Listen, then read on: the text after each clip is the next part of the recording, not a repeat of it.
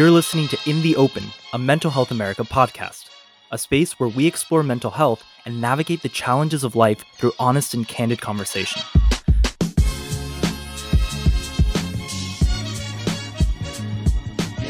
Hi, everybody. Welcome back. You're here today with Teresa, and I have a guest with us, Debbie Plotnick. Hi, Teresa. Hi, Debbie. Today, we're going to talk about connecting through nature for our mental health. Debbie, do you want to share with our listeners just a little bit about you, who you are? Sure. Well, Teresa knows who I am because I'm Teresa's colleague. I do work at Mental Health America, the best place in the world to be. I'm Executive Vice President for State and Federal Advocacy. But really, I'm a nature person at heart. I grew up with woods surrounding me, and I always have to have my nature. I'm looking forward to talking about that. That's awesome. So I'm a city person, right? I've grown up my whole life in the city, but I do like nature. And not in a I have to convince myself way, but I didn't go around like having a lot of access. And I remember the first time I grew up in Los Angeles. And I remember the first time I finally took a trip somewhere where there was green. And I think I remember going to North Carolina and coming out of the airport and be like, oh my gosh, it is so green here. And just being like shocked almost by what I realized at that moment I didn't have access to in my life when it came to nature. But you grew up in nature your whole life, Debbie. Well, I did, but I grew up in Philadelphia, so I too am a city person. However, I am very, very lucky about the city of Philadelphia. The city of Philadelphia has one of the largest inland parks anywhere in the world, Fairmount Park. And I grew up in one of its subsidiary areas with Pennypack Park, one of the pieces of Fairmount Park, right behind where I lived. And as a kid, I could always see the trees. I couldn't see it from my house, but a few blocks away, I'd go and hang out in the park and go and walk through the park and go hanging out in the creek and go hiking. And that was really how I spent a lot of my youth. And then I lived other places in the city. And because the park runs through the entirety of the city, it's hard to be away from green in Philadelphia. Even in downtown Philadelphia, even in Center City, as we call it, there's parks all over. There's squares that are, city parks, and there's city parks in every neighborhood. And then when I got married and I moved to the suburbs, and I did live in the suburbs for 30 years, I lived in a community that was all wooded. In fact, the street that I lived on was called Woods Road. And so I lived in the woods, and it really made me happy.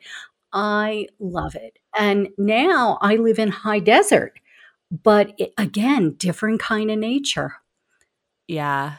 One thing I think is really interesting is at least thinking about my connection to mental health and nature. It's so interesting because I'm not a person that will say I do enjoy camping, but I enjoy the people and camping. And so camping gives me a space to disconnect from technology and to be connected to nature. That's one of the ways I enjoy it. But when I was also thinking about my mental health and nature, that's a different relationship. So when you think about how you connect with nature, like what does that even mean for you? Well, when I was a teenager, and like all teenagers, full of teenage angst, and I had perhaps more than most others, I would go to the park and be in the park and hang out in the trees and be within surrounded by trees. Really, really important part of my mental health. And it still is. No matter where I live, I always have to have nature. And I had the great experience when I was first married to travel all across the country in a car and camp and be in amazing places. And it was the kind of thing that really filled me on with awe and with excitement. This is an amazing country. I mean, like no matter where you live, and it's so varied. And my two favorite states in the entire country were, in order, Utah and Colorado. And Utah, because of its incredible natural landscapes that are unlike anything else except maybe the Grand Canyon, which is just mind blowing.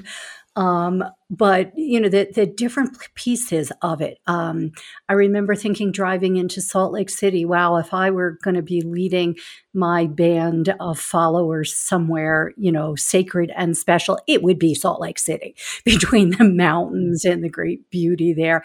And then there's the Salt Flats, and then you have Zion and Bryce and the magnificent colors, and then moving into Colorado with the amazing green and the Four Corners region. And I think at that point, I probably fell in love with the West, which is pretty amazing for somebody from Philadelphia, very much a city person.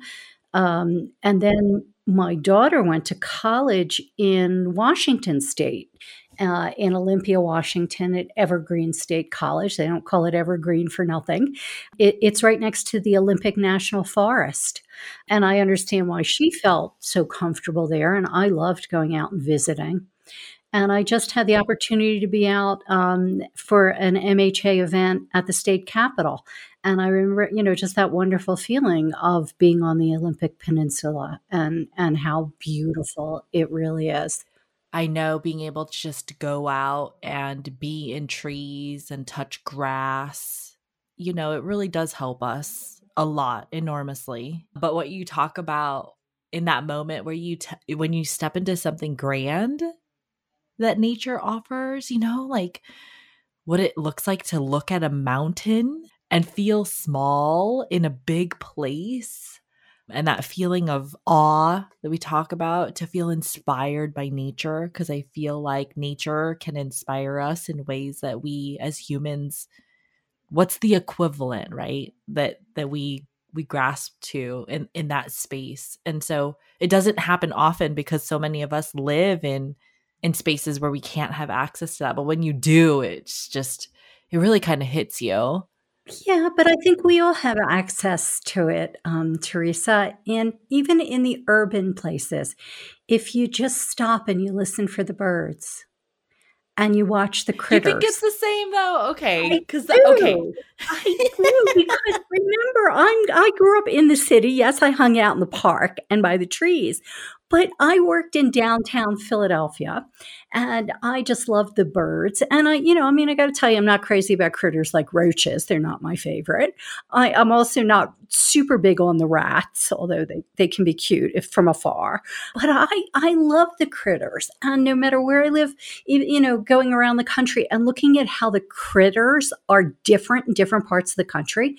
And yeah. Like the squirrels are different in different places. Yeah. Like in Princeton, New Jersey, right? Which Princeton's very green. New Jersey's a very green state. They call it the Garden State. It rains a lot. They grow a lot of stuff in Princeton. But they had in Princeton these black squirrels. They're really black. Like, they're beautiful. They're not gray. They're not red. They're black. And last week, I was in Evergreen, Colorado. And in Evergreen, I saw these fascinating squirrels that look like a cross between a big squirrel and a rabbit. Yeah. They have like these big ears. They're called Abert squirrel or something like that. I had to look them up.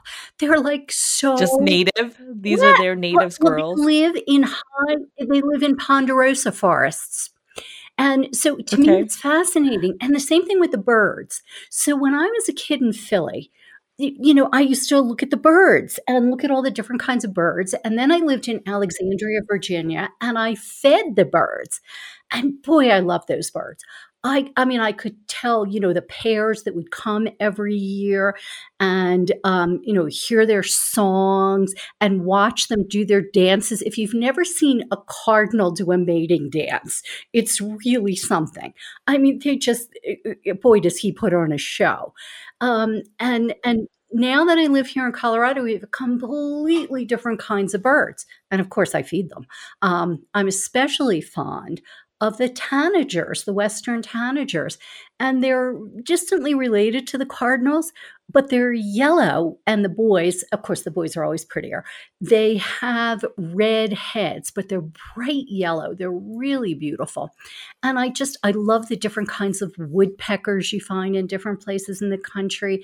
And so that they're all like birds, but they're different. And to me, it's charming. I'm really enchanted. I love the critters. I love the chipmunks. So chipmunks don't live Yeah. everywhere, but they do live in a lot of places, and they're totally adorable. So I feed the birds, and the birds drop the bird seed, Yeah. and then the chipmunks come and they pick up the bird seeds that they drop. That's why I call them the cleanup crew.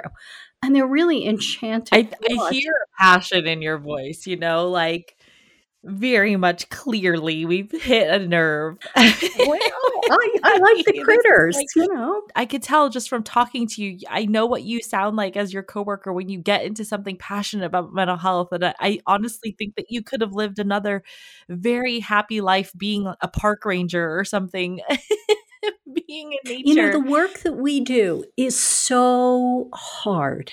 We deal with things that can break your heart, that breaks our hearts, that touch our most difficult things and touch other people's most difficult pain. And we try to make the world a better place. You and I are both trained social workers, and that's clearly what social workers work to do. And coming back into nature is it's not just good for my mental health, it's what preserves my mental health. Let's switch to mental health, because I think what I hear in your voice, and it's just someone who struggles with depression, is hard. I've spoken about this, that practicing gratitude, especially in moments where I'm in an episode, is very difficult for me. And I know that nature is also very good for my mental health. So when I get into a really difficult spot, I know you're not getting outside, you're not getting out of bed. I'll take small steps. I'll sit outside and look at the sun for 15 minutes. Not directly at the sun, but allow sunlight to go into my eyeballs. Yeah. And this is like, it's like all I can do, but I've learned as I've gotten older how important that is. And then slowly I do notice over time that I do start to feel better, and then I'll notice the birds, and then the color starts to change a little bit more, and suddenly things look brighter and not so gray, et cetera, et cetera. But is that different for someone who just absorbs it all? Well, remember, I you're too in am a that space, depressive. I too am a depressive person. As we talk about all the time at Mental Health America, nobody does what we do when it's not personal. It's always personal. And I think you hit on something really important, and that is sunshine. I know that, for all the years I lived in Philadelphia, we had just months and months of gray, of damp and cold and gray. And boy, I could tell you, my friends, my colleagues all knew in January when I started cleaning up my office and everything was spotless and neat, worry about me. Because when I'm depressed, I can't do anything except the appearance of looking okay. By nature, you know what my desk looked like at the office. It was always a mess. That's how I function. But when it gets neat, worry about me. And it would always be in January when it was cold and gray and awful. And then it would go on for months. And so one of the things that I'm happy that I was able to do for my mental health was move to where it's sunny most of the time. It's beautiful and it's sunny. And to me, I have to have that openness and that sunshine, because sunshine is something that really helps lift our mood in big and important ways. It does good things to like setting our sleep cycles and helping us sleep, which we do either too much or not enough when we're really depressed. And getting out in that sunshine. I know that even, the work that we do, it's so hard, and I'm not complaining about that we have so much going on that some days I don't go outside at all until the end of the day. But I've found a way to compensate for that too and get out in nature. And yes, I'm very lucky and privileged, and I own that. And that for me, one of the things that is not a luxury, but is really an important quality of life issue for me is a hot tub. And I have Raynaud's syndrome, and my fingers and toes are always cold in the winter. And getting warm before I go to sleep makes a huge difference.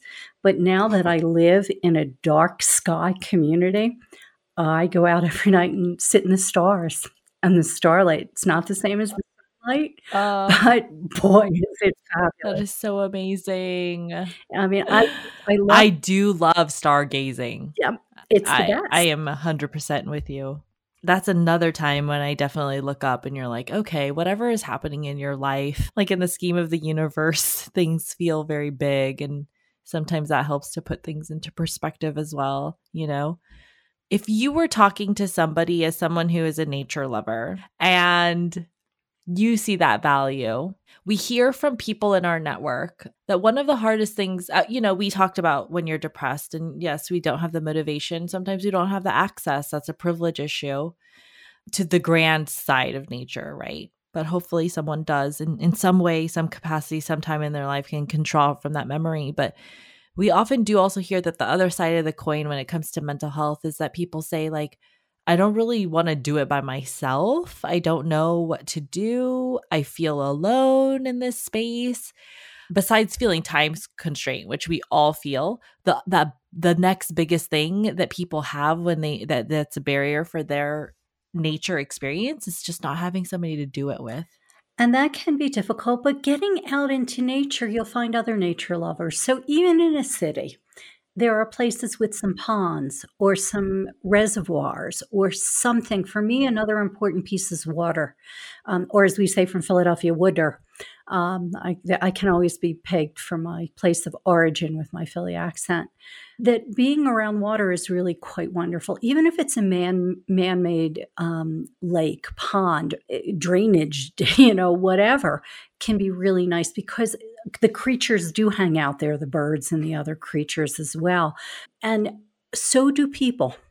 So just being there could be nice. I also happen to be a fan. I know that they're sometimes looked down upon for many important reasons, but I actually like the zoo and the petting zoos and the places where you can go and see the animals. Yeah. And part of that is I appreciate the fact that they help endangered species not be so endangered by breeding programs after undoing some damage. I appreciate that, but I also appreciate how fabulous the animals are, and other people are there too.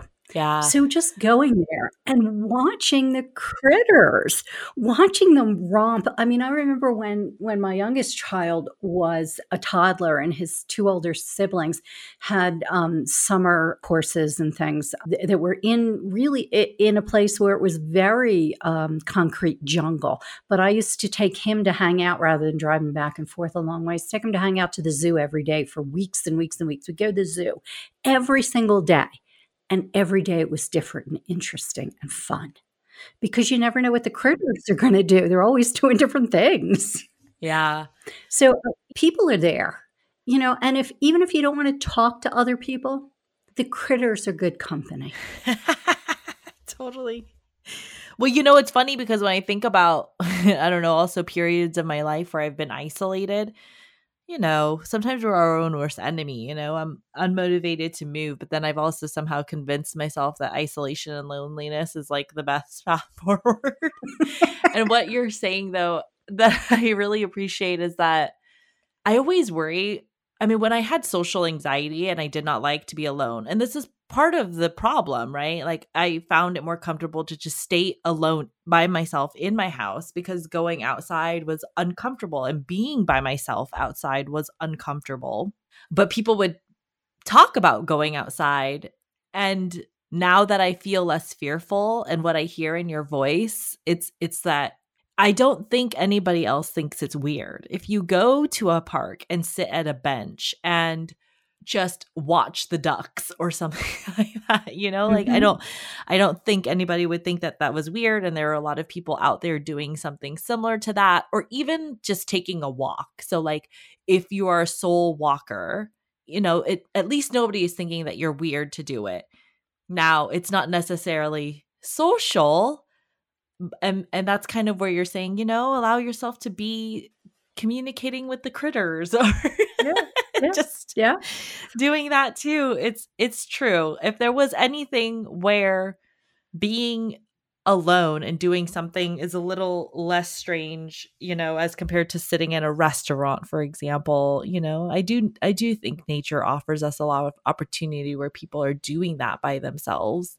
Even taking a I'm walk. resistant to the idea, but it's a good point. Yeah, even a walk by yourself, around neighborhoods. So, neighborhoods, even ones that are very full of concrete, people will bring plants outside. Many cities have trees, planted along the curb or built into the sidewalks. People plant bushes and things like that. And I love walking around, even by myself. And the cool thing that's good for your mental health is to do it consistently and watch the changes. So right now it's spring. The lilacs are blooming. Well, you know me, Teresa. I love purple, so I'm really attracted to the lilacs and the wisteria and all those beautiful purple and the irises, all those beautiful purple things that come up this time of year. And other people are attracted to other colors like yellow. And you get a little earlier, you get those beautiful daffodils, and you start to get the beautiful yellow flowers. So the things that appeal to you that touch you in ways that we don't even think about how we really like the things. And it always smells different too. I mean, yes, cities can be yucky, but walk by those lilac bushes, or in next month in June when the roses are in bloom and you can smell, I mean, literally smell the roses. I know that's cliche, but when you go by them, I mean, they're beautiful colors and they smell nice. And then you see them change. And then, I know in different parts of the country, there's changes that happen in the fall that are really cool to watch, with the beautiful color changes in the East Coast. But even where I live now, where we don't get color changes per se, I just like watching, whatever they are, the more subtle changes that happen as things get dry and they get more brown and the greens get less vivid. There's really beauty in that too, and the watching the cycles. And that's one of the things that even getting out by yourself, you can really appreciate just those cycles. It's very true. And paying attention to the changes that you do see and the smells. It reminds me that grounding is a mental health activity. So if people don't know what grounding is, basically when you don't feel like your brain is part of this earth, your anxiety is taking you somewhere else. We talk to people about bringing yourself back here. And so I do find when I go out and I walk around, one way to cope with being alone is that sometimes I daydream. So then you're kind of disconnecting from where you are in the present moment. But I will catch myself like walking by an orange tree if it's blossoming and smelling orange blossoms and Mhm. just being like, oh, and it brings you back here in this moment. And that's a practice that we have to do, right? Basically to not be so checked out of life all the time. But that is what nature offers us, that opportunity to be immersive, I think, in all of your senses, in sight and sound and smell. And if you're eating fruit, then taste at the same time, or even what the smell tastes like, what Yeah. grass smells is really unique. Like you can't, where else can we be immersed in all those ways, right? I think is a really interesting question. So we spanned a lot of different experiences here. Is there anything else that just on your mind about the importance for you about nature and mental health that you'd love to tell people who are listening to us today? Sure. I think it's something that's accessible to all of us, and I'll tell you a little mental health story. So you and I both do this all the time. We get interviewed, and I had an interview that was published in the Washington Post, but it was syndicated in different parts of the country. And I had a lady write me a nasty email and tell me when I was talking about how wonderful nature is. She said she was from Philadelphia, and what about people in cities who don't have access? And I wrote her back a nice note and said, hey, I'm from Philly. That's where I learned to love it. And that's the thing that I think that we can, no matter where we're from. It's there. Like you said, there are orange trees in California and they bloom. I lived in California for a while, and I remember the loquat trees were some of my favorites. And then there were trees that don't smell so good, like those ginkgos. Oh my gosh. But, that's part of the fun part of the nature is like all those trees. And I talk about one of my favorite smells. Okay, so here's a really weird one. So people who are from Philadelphia or from that region can identify with this. But all over the East Coast, honeysuckle grows. And honeysuckle has the most wonderful, sweet, intoxicating smell. But where I lived in Philadelphia, coming off a big highway, a big nothing but concrete highway, you would come off and there would be this little sort of wild patch of stuff where honeysuckle would grow, and it would right down the road was the Nabisco cookie factory. And I got to tell you, the best combination in the whole world is honeysuckle and graham crackers that are just being put into the air. So it's about awesome. the paying attention to the what's around you, both the things that are yucky, like ginkgos, or garbage, but there's all the other wonderful combinations and the sounds and the sights and watching the changes. I think that we all, no matter where we live, no matter what we, when we're starting out, if we're living in an area that feels like, people call different things deserts, whether it's a concrete desert where there's not a lot of nature, or it's an actual desert. There's so much going on, and just every day getting out a little bit will help you see it. Even if in the beginning you're not paying attention, something's going to come along, whether it's a smell or a sound, and grab your attention. And that really, it does so much for our mental health. I think that's really what I'm taking away from here, because I'm with that lady in some ways. When you think about nature, it's like, well, when can I go camping, or how am I supposed to do that? Or like, yeah, I live in the city. Like, I'm literally looking at a street parking lot, next to, I think nature offers you the opportunity to do a practice that's very hard when we struggle with mental health issues, and that's being present. Yeah. In this moment, which is what you're saying. And it reminds you through sights and through sound to wake up, like the birds are calling you saying, look at me, like we're here. And I have to remember when I'm healthy, like, hey, remember that nature is trying to teach you this lesson, to pay attention, to step outside of your brain, and to practice this thing, this awareness that just helps me better attune to my brain and my needs. Yeah. Okay, Debbie. Gosh. I have a suggestion too for folks who are helping friends who might be depressed.